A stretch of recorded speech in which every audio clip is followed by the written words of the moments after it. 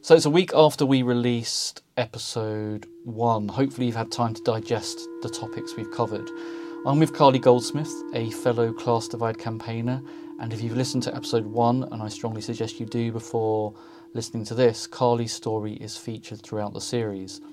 This is the first of what we're calling reaction episodes. It's our way of saying a bit more about some of the topics that came up in the previous week's episode and connecting it to some of the stuff we might be working on in the campaign and just having a chance to chat a bit more in detail about some of the stuff.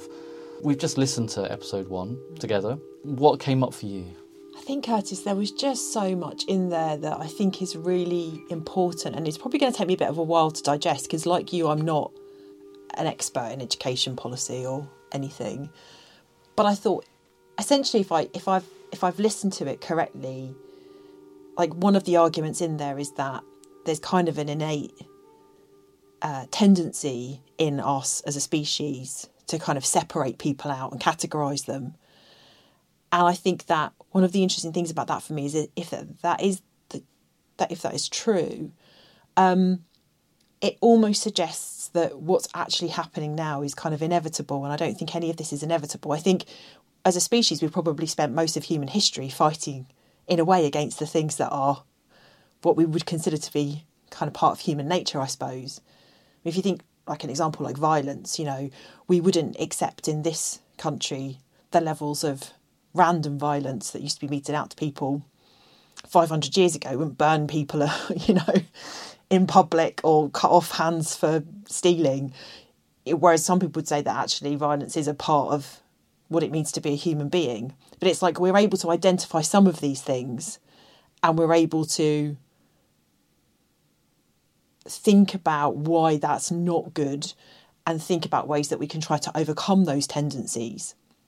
Whereas it seems to me like with the thing about class or categorisation at whatever point, like it's the people that it suits, essentially, that reinforce these notions. Because essentially, if something absolutely benefits you and benefits your children, and you can't see any circumstances in which those privileges or benefits will be taken away, what are you going to do? You're going to create a system that maintains them. And I think that, if you look at our current education system, and particularly around the things that were talked about in the podcast around, poverty and kind of what it means to be an ideal learner and, the ways in which kids who are having to grow up poor or being forced to grow up poor or enter into school, into a system that has, a more academic curriculum at year 1. I mean, if there was an oxymoron, is that the right word? I think that's probably it for me. Yeah. Like an academic curriculum, in year 1. I mean, that just seems to go against everything we know about child development, right? But it seems a perfect way of sorting kids. Yeah. So, these ideas persist because we do challenge them maybe, but those challenges aren't strong enough. And those people for whom it benefits maintain those structures. Yeah. I mean, you've sort of hit upon, I think, probably the biggest thing in the episode that, is sort of, when I think about the idea of like shadow cultures, and I think this is what you're saying, but do correct me if I'm wrong, that it's not really a shadow culture. No! It's actually lots of people turning a blind eye to it, or just acting in their own self-interest, and knowingly doing that a lot of the time. It's a blatant culture. If you're on our side of it, it's entirely blatant. I mean, you can see the ways in which, if you're poor, like I can tell you the ways in which the odds against me getting educated were stacked against me as a child, despite the fact that, I probably did fit into an ideal learner box because I had those experiences of people reading to me and stuff. But there are lots of other ways in my growing up that I wouldn't have fitted into that ideal learner box, or my ability to fit into school might have been compromised in some ways. But that's very clear to me, the ways in which those things were stacked against me and continue to be stacked against the children that we work with on the estate. Everyone sees that. That's totally blatant. That's totally out in the open. The thing that always surprises me, because I never know whether it's just ignorance, disingenuousness, or outright like lying is the way that people at the other end of the scale don't absolutely see and own the ways in which it's stacked in their favour. That's some pretty good sort of mental gymnastics that's going on there. No, I just, and people kind of get very prickly about it if you point it out, or if you challenge it, or if you say, you know, can you see the ways in which you're educationally advantaged? You know, people just don't like feeling that the odds are stacked in their favour. They want to believe it's because they've worked hard. They want to believe it's because their kids are bright, because they just have talent and they have, you know, but people refuse to believe, not everybody, but a lot of people I've come across in my time refuse to believe that they are in the positions that they are because of those advantages. And I'd much rather someone be like, look, I was really advantaged in these ways. Didn't mean I didn't have to do my exams or revise or go to class every day or, you know, get my kids to school on time or make sure that, you know, I did X, Y, and Z for them. But I have to accept that where I am now in my life is probably has a significant relationship with those advantages that I experienced. Like, to me, that seems a much more honest way of like living your life. Well, and in a way that actually connects to, I think, one of the big aims of the series, which is to make people talk about this stuff a bit more and have that awareness. And so to a certain extent, maybe it's not a shadow culture, but certainly people aren't owning up to it. People aren't saying or naming their advantage. Yeah. And actually, if there was a bunch of outcomes from this, I would like to be having more discussions that are more open about that, because where that then leads is, well, how does my advantage disadvantage others? Yeah, no, entirely. And ultimately, you know, old Boris Johnson with his, you know, if you shake the cornflakes, the problem is the cornflakes are never shaken. I mean, you know, like I completely rejected the whole premise on which what he said, because, you know, IQ tests are a discredited and, you know, completely wholly inadequate way of testing anyone's intelligence. But essentially, you know, in a system where that cornflake packet was shaken, you could probably justify where we are now in a way that you actually can't, because the cornflake packet's never shaken. You know, you are born into a society, and unfortunately, given the collapse in levels of social mobility, you will basically stay where you're born. So there's no shaking in that, is there? There's no movement in that. So, of course, it's all right for Boris and his many, you know, children, because they're at the top of the cornflake packet. They're never, ever, ever, ever, ever going to fall to the bottom, because no bugger's ever going to shake the packet. Yeah. You know, they can be as thick as they like. I mean, they can be genuinely really thick, but it's going to make absolutely no difference, because they will just fail upwards. I mean, I think Boris is probably a prime example of how you fail upwards. Yeah. I mean, and not to make this too political, but come on. I mean, if he is the brightest and the best that we have to offer, you know, we are in very, very serious trouble.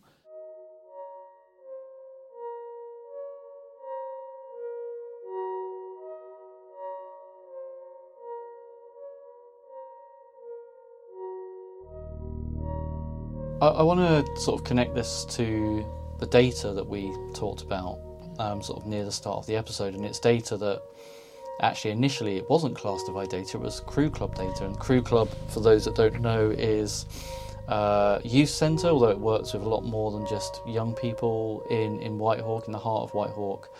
And Carly, you were involved in some of those initial work that sort of pulled out that data.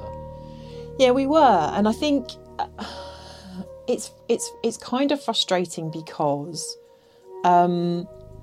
you know, those gaps that we see in outcomes, because obviously that's something that is clearly measured, are consistent and persistent. So they may kind of shift a couple of percentage points here and there, but essentially the patterns remain pretty consistent, which is that the gaps in, say, like a phonics test, there is a gap in what the outcomes of a phonics test for children between those who are more advantaged and those who are disadvantaged. Those gaps get wider when they do their SATs at 11. Those gaps get even wider when they do their GCSEs at 16. So the gap is there from the very beginning, and it grows substantially over time. Now, it's not that I don't want to know how kids are doing at school, because of course that's really important, but I guess I would fundamentally question the sense or the logic of doing those tests for those kids at that age, going back to the whole year one academic curriculum nonsense. It would seem to me that the key things for children at that age are learning through play and doing those things that support children to feel emotionally and physically safe in school, like school is a place for them, like that's where they belong. It's about those kind of social and emotional, it's about emotional regulation, it's about social relationships, it's about learning through play. So I would reject a testing regime really that focuses on how well you do in a phonics test, or how well you do at maths, or how well you do at reading for children of those ages. But it is the case that the gaps exist from very, very early on. And it is the case that in Brighton and Hove, in those early years, we are doing below the national averages in those. I did check that data earlier. So we're not doing as well as other places to get good outcomes for some children. And obviously that then will affect, if the gaps widen everywhere, then if we are doing worse than other areas in the country, then it suggests that our gaps, will persist and potentially be worse in future, because this is the current, group of kids going through early years and into primary. And I really worry about the thing that it's almost like Voldemort, the thing that should never speak its name, which is in a way, the impact of poverty and growing rates of poverty. So back in 2017, local authority data showed that 43% of children in Whitehawk were living in poverty. Now, we know that the cost of living crisis and the pandemic will have hugely escalated or increased that number of kids. And, we see that here when we talk to our families, and they are saying, it was, there were times when I couldn't make maybe the right food choices before the pandemic. So maybe I wouldn't eat as many fresh fruit and veg as I wanted to, or feed my family as much fruit and fresh veg as I wanted to, because it was too expensive.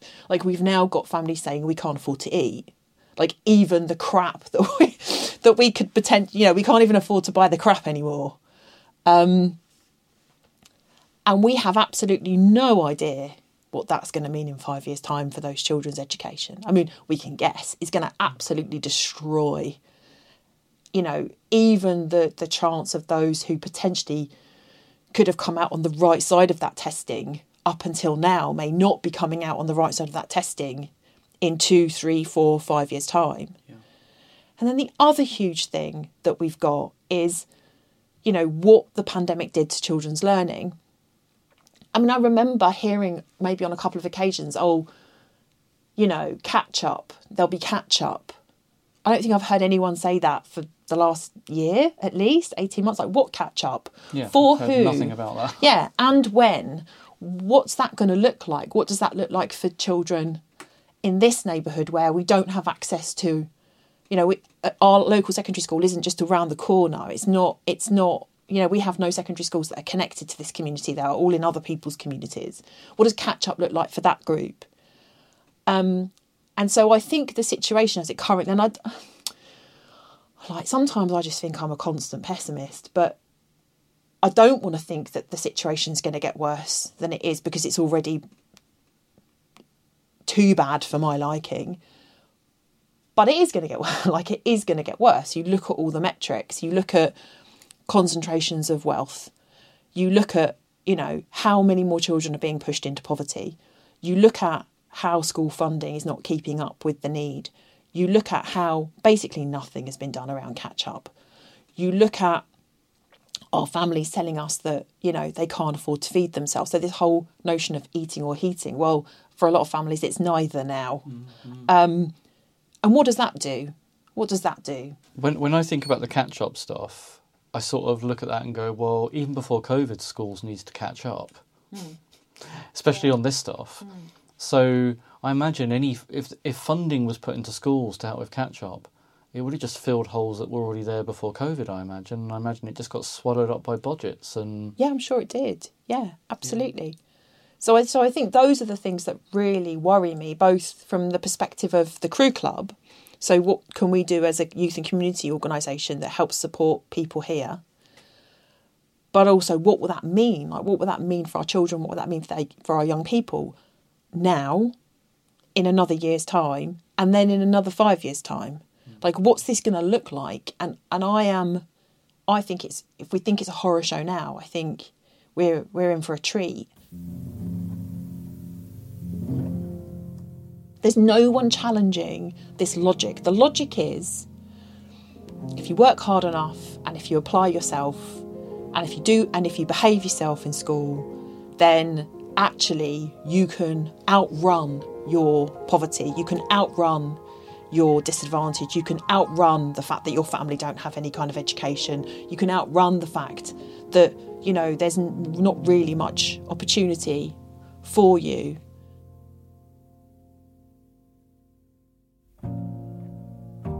Goodness me, I see our children running every single day. They're just running, to try and do their best, to try to have some semblance of a childhood in amongst all of this mess.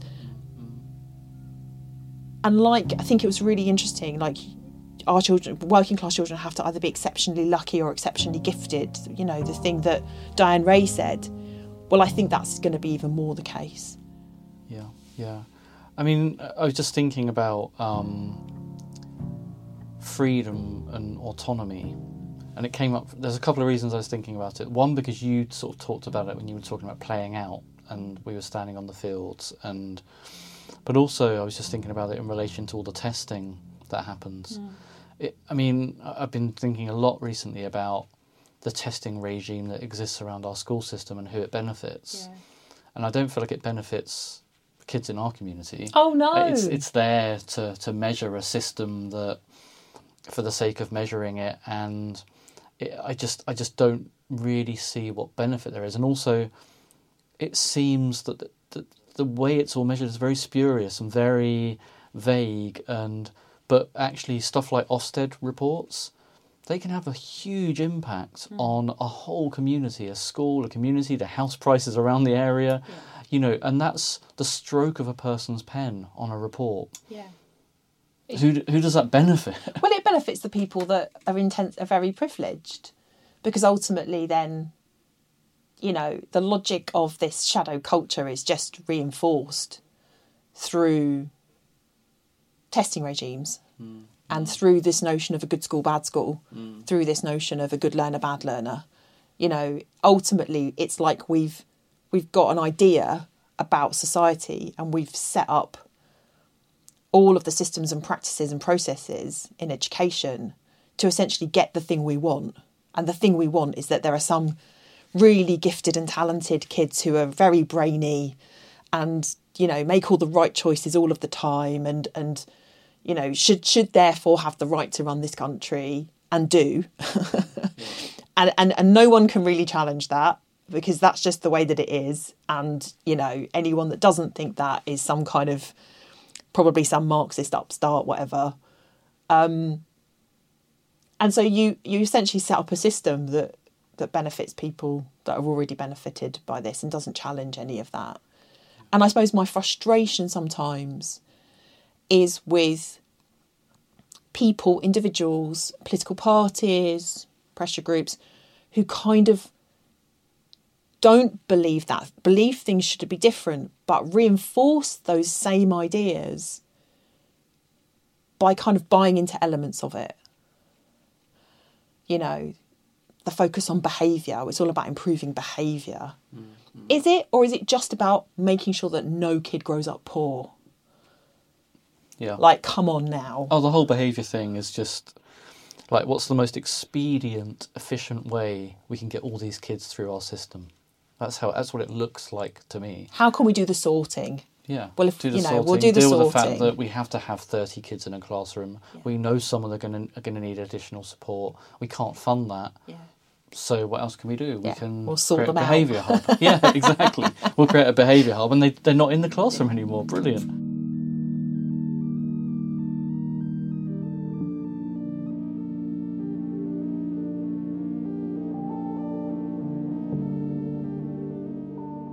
I just want to end this sort of reaction episode on stuff that's good, because there is some good here. There's lots of good in the community. We're sitting now in the crew club, you know, and that connects to episode 2. I think that there's lots of good. And what I mean by that is, you know, one of the things that's really interesting that some of the contributors to that episode were talking about was actually kids' lives in these communities is not all about lack. It's not.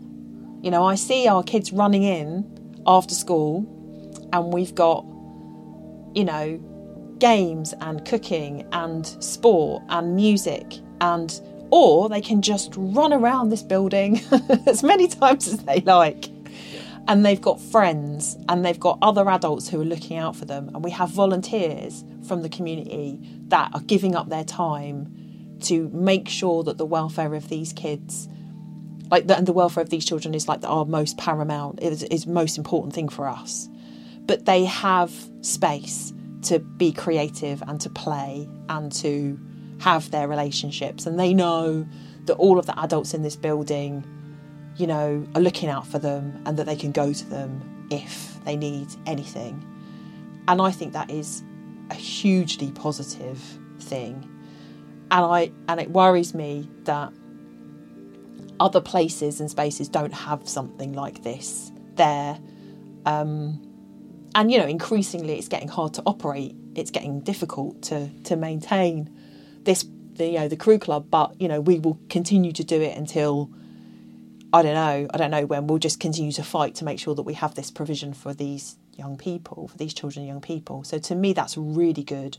The other thing I think that's really good is, one of the things I would say has changed since we started Class Divide is that I think people are making decisions knowing that they're likely to be challenged on them. Yeah, that does feel like a shift. Yeah, because I think for years and years and years and years and years, people just made decisions without thinking that anybody from this place would ever challenge a single one of them. And so decisions could be made that worked against our children and young people time and time and time again. And I think that has changed. Does that mean that different decisions are being made? Not always. Does that mean that, you know, things are going to change significantly? I don't know. I think we've got some very big fights coming up, big challenges coming up. But I do think that that's an important change. The other thing I think is a really important change is that Class Divide, you know, we do talk to the heads, we do talk to the heads of the secondaries. We are having those kinds of conversations now, whereas before I think it was automatically assumed that what we were saying was schools are all really bad. And that was never our position. No, never. You know, never our position. So I think that attitude of people, I think, are understanding that a little bit more now. So I think that's really good. And I think, you know, you've got some people. So if I think about Jane Fendi down at St Mark's, I mean, it's a school that's, you know, having a lot of extra input because of its Ofsted rating. But, you know, you go into that school and you feel that it's a safe environment. You feel that the children feel settled there and happy there because they have this massive, huge focus on nurture. And that should be much more valued. I mean, it's an enormous achievement to have that set up in a school. And every member of staff I spoke to at St Mark's were clearly more than 100% committed to the welfare and well-being of their children. Yeah. And then you have people like Thomas McMorrin at City Academy. And I know that turning it to academy was a very controversial decision at the time.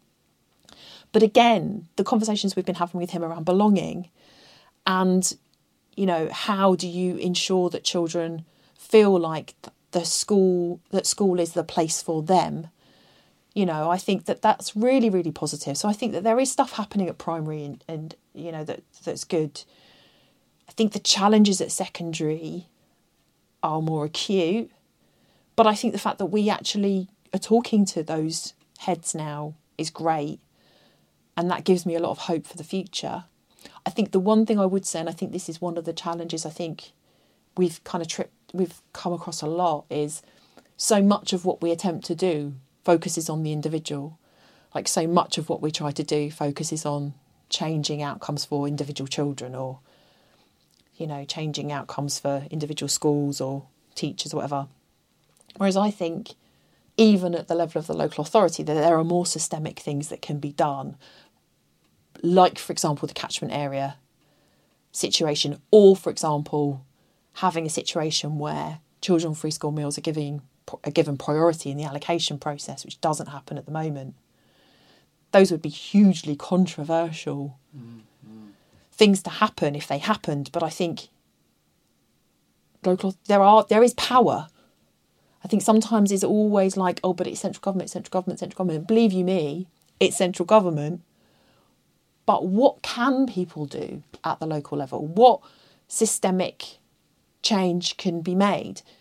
You know, could all of our kids get free travel to school? Yeah, well, you know, that's something obviously we have been campaigning on for a while.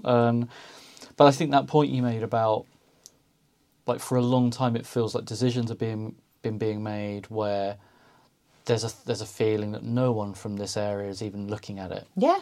And so I think for us as a campaign, and it's not just me and Carly, there's obviously other people involved who are doing lots of stuff.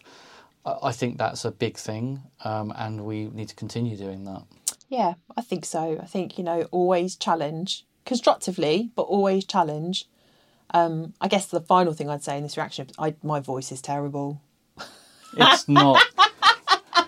Oh no! It's just like the worst. I mean, me and Carly have chatted a lot about the fact that we have to even be in this. I mean, maybe we should have just used AI voices and not had our voices in them, because, you know, we like to sort of be behind the scenes rather than in front of things. I sound like a proper swat as well. But you know, here we are, and I guess someone's got to do it.